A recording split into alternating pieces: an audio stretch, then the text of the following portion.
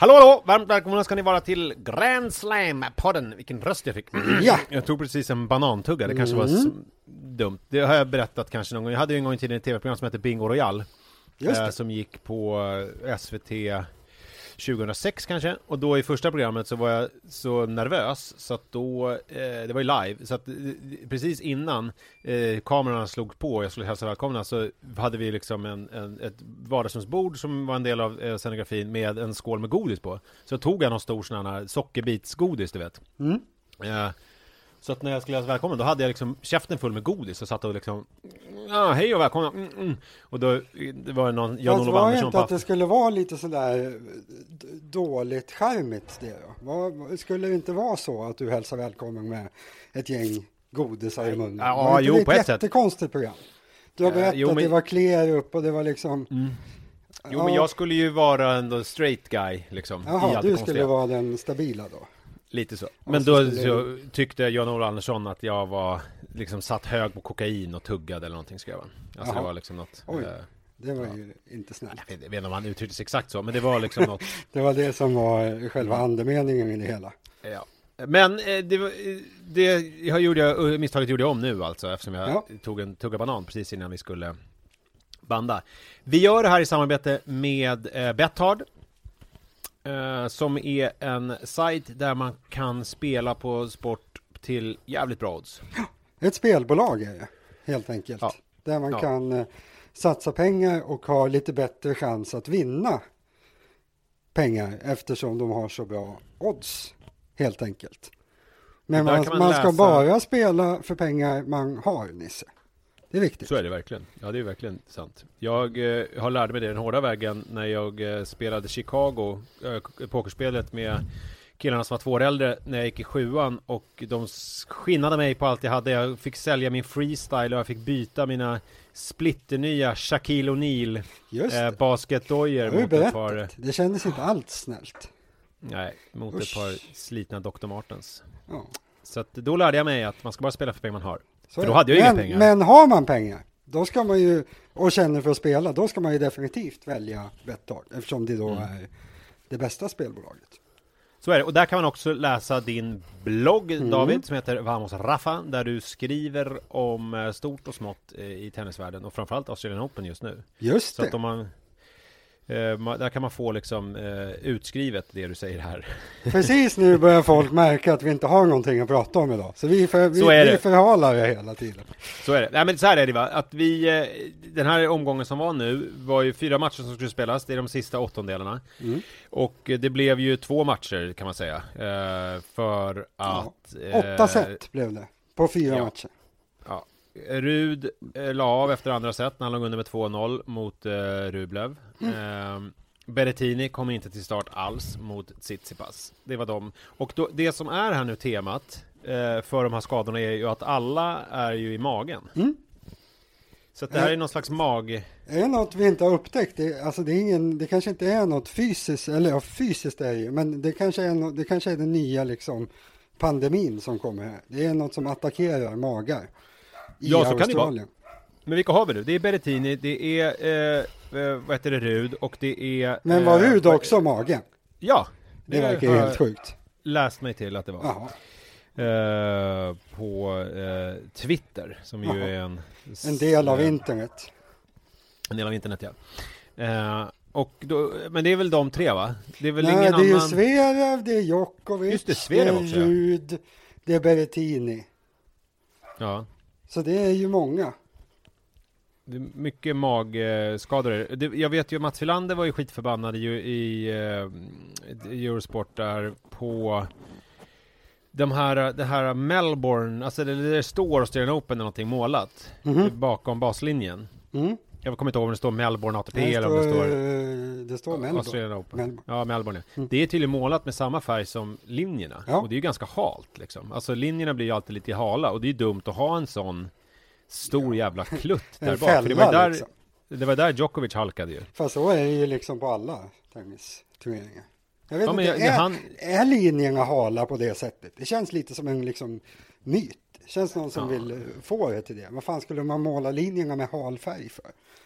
Nej, jag vet inte, jag bara citerar vad Mats Wilander sa. Och han, de är väl lite i hala. Bollen ska glida på linjen och så, men nu när vi väl pratar om det är väl ingen boll som glider på linjen på hardcourt. Det är väl på grus bara, känns det som. Men ja, det där har jag inte funderat på. Jag tycker Mats kan lugna sig. Det är inte därför jag har ont i magen. Lite andra grejer som jag har snappat upp eftersom vi inte har så mycket att säga om matcherna. Ska jag ta det nu? Så kan vi gå in på allt. Det lilla... Allt du har. Jag tar allt jag har, ja. Det är roligt på presskonferensen efter Nadal Fognini så sa han ju alltså själv så sa han så här: I need to make another step forward against Tsitsipas. Sen så blev han tyst och sa han: oj, is it official? He'll play tonight? Well, I don't know, maybe. I think I heard that Berrettini was a little bit injured, but not official at all. Sorry for that, but yeah, something. Well, I messed it up. Det var ju han som berättade. Han berättade, det var ju han som gick ut med att Berrettini var skadad. För sen några sekunder efter så kom det ju ett officiellt uttalande från Australian Open. För då såg de att nu är det visst ute. För Nadal har berättat det på en presskonferens. Smidigt. Det tyckte jag var lite roligt. Sen en annan kul grej som jag också har snabbat upp. Det var att det var en... Jag orkar inte citera källor. Men det var en av de som jag följer på Twitter. Som någon random typ amerikansk journalist. Som twittrar om tennis. Han skrev i alla fall: idag när jag översätter nu, jag orkar inte läsa på engelska. Idag när jag lämnade Melbourne Park så såg jag en fotograf som såg de här 3 ryska männen. För det är 3 ryssar nu kvar i kvartsfinal. Gå tillsammans. Alla män. Ja, och de visade inga som helst känslor överhuvudtaget. Så då sa den här fotografen: kom igen nu, gör någonting. Le, hoppa, gör något. Och de gjorde absolut ingenting. Tittade bara tomt på honom och gick vidare. Tyckte jag var roligt. Kändes ryskt. Ja, verkligen. Att det liksom är... det är roligt med ryska män. Om man har varit på... Jag har ju varit en del i Turkiet på sådana all inclusives. Och då är det ofta ryska kvinnor. Vi har varit där ganska mycket i maj. I samband med typ 1 maj och sådär. Och det är ju en av hävd en stor högtid i Ryssland. Så det är mycket ryssar som är där. Och då är det ju så att man ser aldrig några män dagtid, utan det är mammor med barn och liksom någon typ mormor. Och sen så på kvällen så kommer de fram och då sitter de och spelar kort och alla ser ut som att de är för detta typ brottare eller skitstarka som sen har lagt på sig liksom 25 kilo fett ovanpå otroligt starka kroppar. Det är min ryspa. Och de ler inte heller om man ber dem. Nej, men de har det bra. De sitter eller ligger och vilar på dagarna och sen går de ut på kvällarna och spelar kort. Ja. Det beror ju helt på vad man tycker är liksom ett bra liv och sådär. Och sen min sista grej som jag har då, som jag har snappat upp, det är att förra året så stod ju faktiskt Tsitsipas över andra omgången. För att det var injury. Jag kommer inte ihåg vem det var som han stod över. Och han hade sett bra ut första omgången, men sen gjorde han en jättekonstig plattmatch mot Raonic i tredje omgången. Och åkte ut med buller och bång. Och då börjar man ju så här, okej, hur kommer det här förstöra hans liksom momentum nu? Är det liksom, är det jättebra för honom att få vila en match nu och sen gå upp mot Nadal, eller är det liksom, hade han behövt? Men för han hade ju vunnit mot Berrettini antagligen. Och liksom hur är det att komma in till Nadal då lite rostig och har fått liksom värsta konstiga avbrottet. Fast jag vet, det borde väl nästan vara bra, va? Om man tänker liksom logiskt att 4 dagar, han hinner ju liksom inte vad man ska säga, han hinner inte rosta ihop liksom.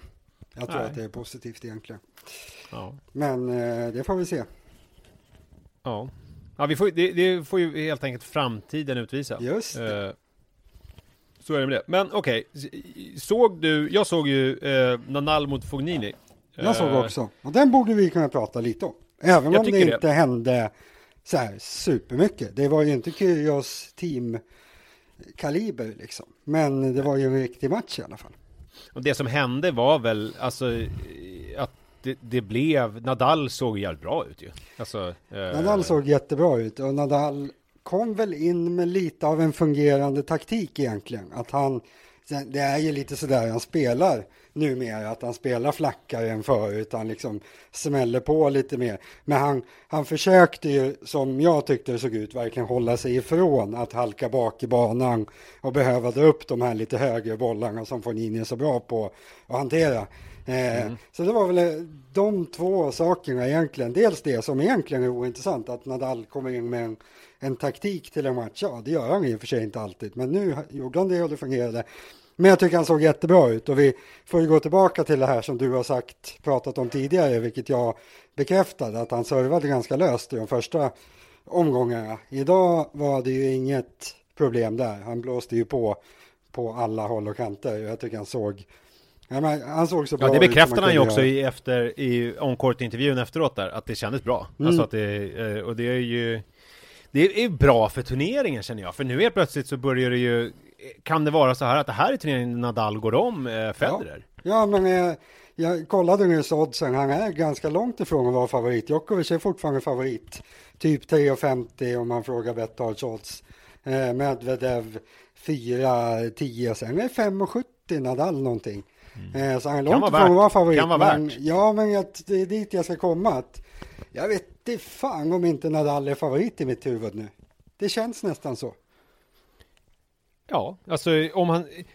Ja, verkligen. Varför skulle han inte vara det? Det som jag såg av honom... Alltså, det var intressant tycker jag. Eftersom jag sällan ser... Jag är lite grann som du då. Jag ser ju sällan de här riktigt bra spelarna, förutom Federer då, mot sämre motstånd. Om man nu Fognini är sämre motstånd, men det är han ju en dag som idag liksom. Då är han ju sämre. Och hur jävla offensivt alltså Nadal spelar. Alltså att den här bilden som fortfarande finns i mig, den här killen, 17-åringen som springer runt vid planket och bara skjuter upp liksom hur mycket toppspin som helst. Alltså det här är ju en helt annan spelare. De skulle ju inte... Skulle de inte känna igen varandra? Nej, alltså, det känns ju som att man kanske har pratat om några gånger, men det är ju värt att påpeka att det är helt, när man ser honom en sån här dag, alltså det är ju fullständigt liksom han har ju gått helt från ena sidan till andra sidan. Han var en ren försvarsspelare, nu vill han ju inte försvara sig. Han vill ju bara bomba på hela tiden, så han har ju verkligen ställt om. Men är inte det ganska unikt? Eller kan du alltså Federer har ju gjort samma sak egentligen under åren, kan man säga. Han har ju också förändrat sitt spel från det här, alltså han gick ju mycket på nät och grejer i början, och sen var han en långbollare ett tag och tänkte att han skulle slå Nadal så. Och nu på senare år har han ju liksom ändrat igen till att bli väldigt offensiv. Så han har ju också förändrat sig varefter tennisen har utvecklats liksom, så det är väl också det som har gjort, om man inte hänger med i utvecklingen, då är man inte med i världstoppen i 20 år liksom. Så det är väl det som är förklaringen också till att de har kunnat vara så bra länge, för den där Nadal defensiva killen som var 17 år, han hade ju liksom inte varit, hade han varit topp 50 idag liksom. Det hade inte funkat så bra, men nu har han ju ändrat lite grann. Har Djokovic ändrat någonting? Nej.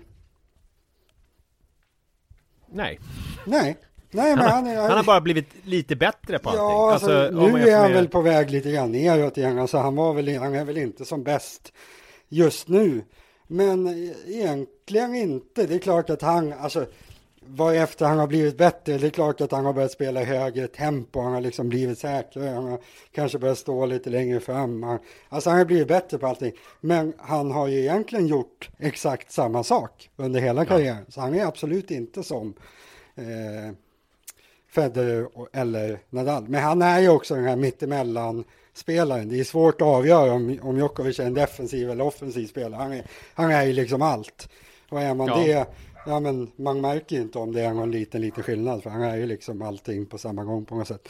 Men Federer och Nadal, de har justerat genom åren. Ja, det liksom gör ju deras karriärer än mer remarkabla ju. Ja. Alltså att de liksom... framförallt är det väl att man så här, tycker att det är så kul och tycker att man liksom orkar när man har gjort allt, vunnit allt, att man fortfarande ändå orkar hålla på att utveckla sig. Jag tänker Nadal när han var skadad med knäna och sådär, att han har lagt om sitt spel är väl dels utvecklingen i sporten, men också att han fattar att det här kan jag inte spela. Det pallar inte min kropp liksom. Jag måste göra någonting. Ja, han förändrade ju till och med sin kropp utifrån det. Vi kommer ihåg liksom hur jävla biffig han var ett tag. Ja. Det såg ut som han, och det har han ju liksom helt plockat bort. Nu är han ju rätt tanig. Så han har ju väl liksom ändrat sin kropp, och Djokovic har ju ändrat sin kost lite grann fram och tillbaka. De är ju det var väl det här vi var inne och nosade på när vi pratade om team igår. Alltså det är ju den här fullständiga besattheten som de alla måste ha på olika sätt, av att man hela tiden ska att man ska lyckas. Det måste ju vara det som gör att de kan inte tänka på något annat på något vis. Så fascinerande i alla fall. Såg du inledningen av matchen? Precis vad som hände precis innan matchen drog igång? Nej. Det var liksom, inbollningen var slut och då går de ju tillbaka till sina platser och liksom gör sin sista, håller på att rätta till en flaska och käkar någon banantugga, och sen så ska de ju ut. Gå ut och börja spela. Då när Nadal gick tillbaks och Fognini, då kom det in 2 medical, trainers. Jaha. Sprang fram till Nadal och började, och Nadal bara, no, I don't know. Wrong court, sa han, och så började han skratta. Och det var ju ganska märkligt. Och då sa kommentatorn, som jag måste väl lära mig de här namnen någon gång, eller så är det min grej att aldrig komma ihåg vad någon heter där. Skitsamma, han sa det att han tror att det var fake liksom. Att Nadal hade liksom redan innan bett om något piller eller någonting. Men sen så han ville väl kanske att det skulle skötas lite snyggare, för han ville liksom inte visa upp för Fognini att han behövde någonting. Så att då var det liksom nej, stick härifrån, jag behöver ingenting, det måste bli något fel. Vilket jag tror mycket möjligt skulle kunna varit så, att det var liksom det var ju lite spännande. Ja, det tyckte jag var lite kul att få en inblick i det. Ja, verkligen. Men vad man ska säga om spelet i matchen, du var inne på det, Nadal spelade offensivt, Fognini fick aldrig tid egentligen att köra sin grej. Det var ju några poäng där när han lyckades, men det räcker ju inte. Han var på väg lite grann tillbaka in i matchen i andra set där han hade väl 3-2 och 40-0. Ja, eller hur var det var väl på gång i alla fall. 3-2 och 40-0 i Nadals serve. Men hade han inte break upp i det? Det kanske han inte hade. Det kändes i alla fall som att han hade kunnat vinna det sättet. Men jag vet, han kändes ju lite slak idag på något sätt från Nina. Han fick ju aldrig, det är väl lite det här att han fick väl aldrig känslan att han var bättre än Nadal heller. Att det är han ju ganska beroende av. Nej, han kommer inte upp på den nivå som krävs, och Nadal var lite för bra, och vad ska man säga med, alltså det är klart Nadal spelar bra, han är ju bättre än Fognini, det är inte mycket svårare än så, men här fick vi i alla fall ett svar på något vis. Vi pratade igår om att vi var i alla fall, jag kände mig helt svarslös kring Djokovic och team, jag liksom, men det hände något, men jag blev inte klokare. Idag blev jag verkligen klokare på Nadal, han kommer ju bli livsfarlig här, och som sagt, jag tror ju nästan han kommer att vinna. Och då slår han Rogges rekord. Ja, exakt. Det vore något. Det vore verkligen någonting. Men det var någonting jag tänkte på där. Jo, men kommer Roger lägga ut en sån där GOAT-bild på Nadal om han vinner? Jag kommer lägga ut en bild på Nadals fru. när han står och håller om Nadals fru. Men utan get. Ja, och bara congratulations, Rafa. Ja, det är förmodligen det som kommer ske. Eller kanske att han gör en sån här när de hade sin Insta-live där i vintras, eller i våras, eller fan det var, när de snackade med honom. Fast han gör det med Nadals fru. Du vill så gärna, fast du gillar ju Roger. Det är jag som ska välja att han ska komma ut som ett svin. Jag tror ju, alltså, att jag gillar Roger, alltså jag tror ju att han är väl en lite womanizer. Det är väl inget. Fast det är han ju inte. Varför skulle han? Det finns ju ingenting som talar för det. Förutom där att han har ett skenäktenskap med en massa konstiga konstbefruktade barn och sen lever ett dubbelliv. Ja, såklart. Förutom den lilla faktan. Parentesen. Ja, nej, det vet jag givetvis inte alls om det är så. Men det jag skulle säga, att jag måste reda ut det i andra sätt. Det var så att Fognini hade ju 40-0 i Nadal serve, ledde med 3-2. Men förlorade det, gamet i alla fall. Och sen så vann ju Nadal resten av gamet i det sättet. Så Nadal vann 4 game i rad och vann det med 6-2. Så att det var ju stod och vägde lite grann, men sen så bestämde sig Nadal. Alltså det är ju det man känner också, att det är liksom nu går jag lite närmare, nu slår jag till den lite bättre och är lite mer fokuserad så att jag vinner här. Ja, men jag tycker han hade, det är väl egentligen slutsatsen. Jag tycker han hade väldigt god kontroll. Det var liksom aldrig någon tendens till att Djokovic varför säger jag Djokovic? Sverige menar jag såklart. Nej, Fognini menar jag. Så ska det vara. Nej, men det var aldrig någon tendens till att Fognini skulle ta över spelet. Sen, han hade kunnat vinna ett set, han hade liksom kunnat, men spelmässigt det var liksom åt Nadal-hållet hela vägen. Ja, och man saknar ju publik. Alltså det var ju ändå en del bollar den här där som var... klappmaskinen de kör, den skulle de kunna ta och strypa tycker jag. Ja, det blir lite så här som en nödlösning. För de har inte planerat riktigt för det. Och så blir det bara, men vi slänger in någon burkapplåder bara. Ljud på den och så blir det liksom. Men de hade täckt över läktarna med någon strumpa där i alla fall. Det hade de det? Det tänkte inte jag på. Jo, men det såg lite mysigt ut. Men den här klappmaskinen, jag tycker inte att det har funkat någonstans på någon sport sedan de har börjat hålla på med det. Nej, men det blir bara på låtsas. Ja, för att det precis. Man gillar med en publik är ju det irrationella. Alltså det här att någon buar på fel ställe, eller att det liksom blir någonting, att det blir ett moment när det bara är ljudet som då uppför sig liksom precis som det ska göra. Då blir det inget kul. Då skulle man ju ha någon, helt plötsligt kommer det någon och skriker "You OCD fuck" och blir utslängd av och det tror jag inte Nadal skulle tycka var jättekul om de hade förinspelat en verbal attack på hans. Ja, men eller så har man det där live liksom, att man bara mickar upp ett slumpmässigt utvalda personer som sitter och skriker hemifrån. Fast det är ju inte heller någon bra idé. Alls man kan ha paddor på platserna med liksom, som de har i alla nöjesprogram efter tiden, att det är en vägg med folk som sitter och kollar in i någon mobilkamera och vinkar. Dåligt också. Ja, det går inte. Men hörru, ska vi... det var ju inga konstigt där. Medvedev vann ju... det såg jag inte, det var mitt i natten. Men han vann ju enkelt. Och, drog du några slutsatser av den? Eller var det något? Nej, jag har inte tittat någonting. Nej. Men imorgon då har vi ett möte som i alla fall jag inte såg komma när jag såg lottningen här. Då har vi Dimitrov mot Karatsev. Nej, det var väl inte favoriterna till att vara där. Ja, men den är väl, alltså, nu finns det någon som inte hoppas att Karatsev ska ta ett steg till. Det vore väl jättekult. Ja, det finns väl folk som gillar Dimitrov, obegripligt nog. Men jag är ju på Karatsev där och ja, men varför inte? Han har slagit spelarna, han har slagit hittills, så det finns ingenting som talar emot att han ska kunna slå Dimitrov, framförallt alltså spelstyrkemässigt. Dimitrov är inte så jäkla bra. Och även spelstilsmässigt. Karatsev vill ju vara offensiv liksom, och mot Dimitrov man får ju oftast chansen att slå till bollen i alla fall. Så ja, varför inte en skräll till? Vi tar lite odds där också. Det är alltså 1,44 Dimitrov, 3,05 Karatsev. Hade någon tvingat mig att spela hade jag utan tvekan kört Karatsev. Liksom, varför inte? Jag tror inte han kommer falla ihop. Men hörru du, nu försöker jag titta här på spelschemat. Är det imorgon som det alltså är 4? Nej, 2 stycken imorgon. Det är Dimitrov, Karatsev klockan 5 och sen är nästa match 10:30 då.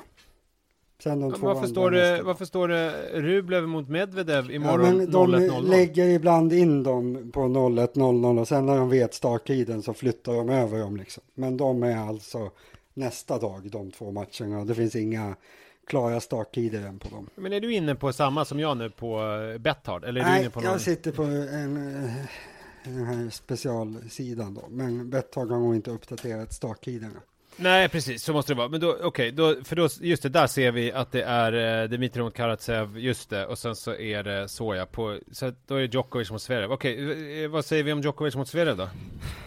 Ja, det är väl återigen det här, prata om en match där allt handlar om huruvida någon är skadad eller inte. Det blir ju liksom inte så jäkla spännande på något sätt. Sen det man ska säga kring det, svaret vi fick senast från Djokovic, om det är något svar, det är att han är inte 100%.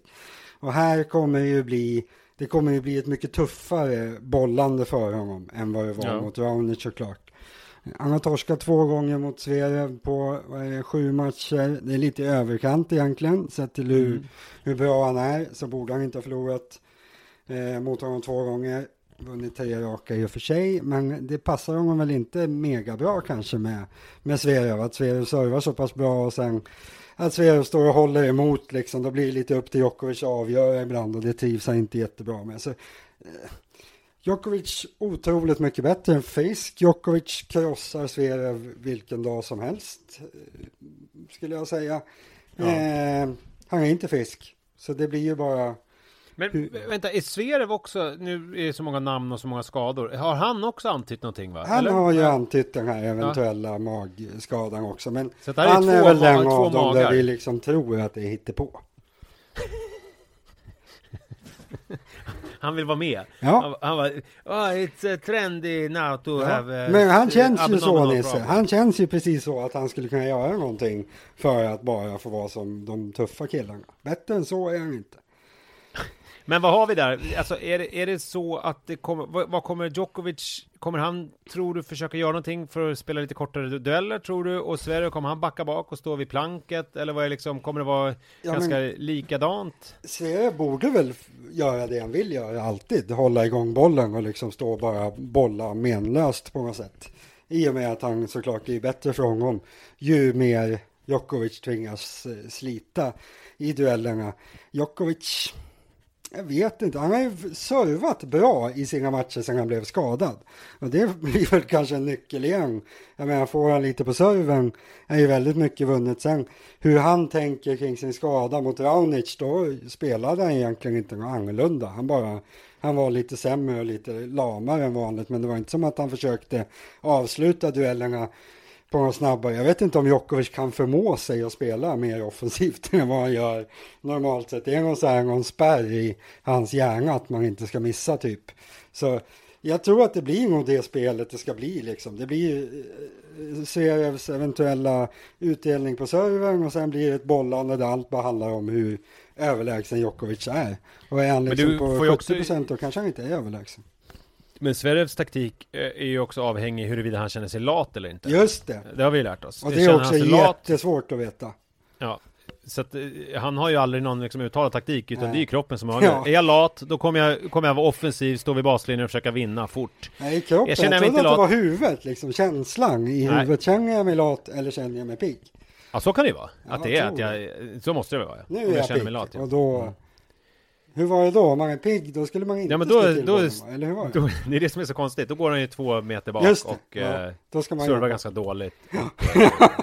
Står långt bak och bara vill löst skicka över bollen. Ja, det känns ju självklart. Lite speciellt.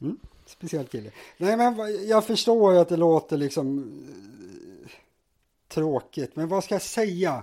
Det är svårt att prata om en match med inlevelse när allt handlar om huruvida den ena spelaren är skadad eller inte. Hur ska jag liksom kunna lura någon med någon magisk analytisk utläggning? Det är liksom inte det jag funderar på. Jag funderar på om man är skadad eller inte. Så att det blir ju blir spännande tycker jag att se hur Djokovic är helt enkelt. Ja, och återigen en sån här match som i mångt och mycket kommer att avgöra turneringen. Men ser Djokovic helt fräsch ut igen, men då är han ju den där storfavoriten som de andra måste slå. Eller så ryker han. Och då är det ju det här plötsligt. Dels så kan alla vinna. Nästan. Karatsev kommer väl förmodligen inte vinna. Men då är det ju liksom Rublev har chansen på sin första. Medvedev har chansen på sin första. Nadal har en jättechans. Zverev kan förstås vinna sin första då också. Så då blir det blir ju intressant snack om Djokovic skulle ryka på något sätt. För det är ju lite spännande spelare kvar. Men ja, jag hoppas ju på att han blir kvar såklart. Det hade ju varit mysigt med en Djokovic-final mot, ska vi säga, Nadal. Ja, det hade ju varit kul. Men vad står oddsen i att Federer vinner hela konkarongen? 2,50. Det är 2,50, ja. Det är ju, då kan jag vara värt att spela på ändå. Han är ju duktig. Han är en knapp favorit. Det är inte mycket mer. Nej, så är det. Men David, jag ser fram emot att höra ifrån dig imorgon.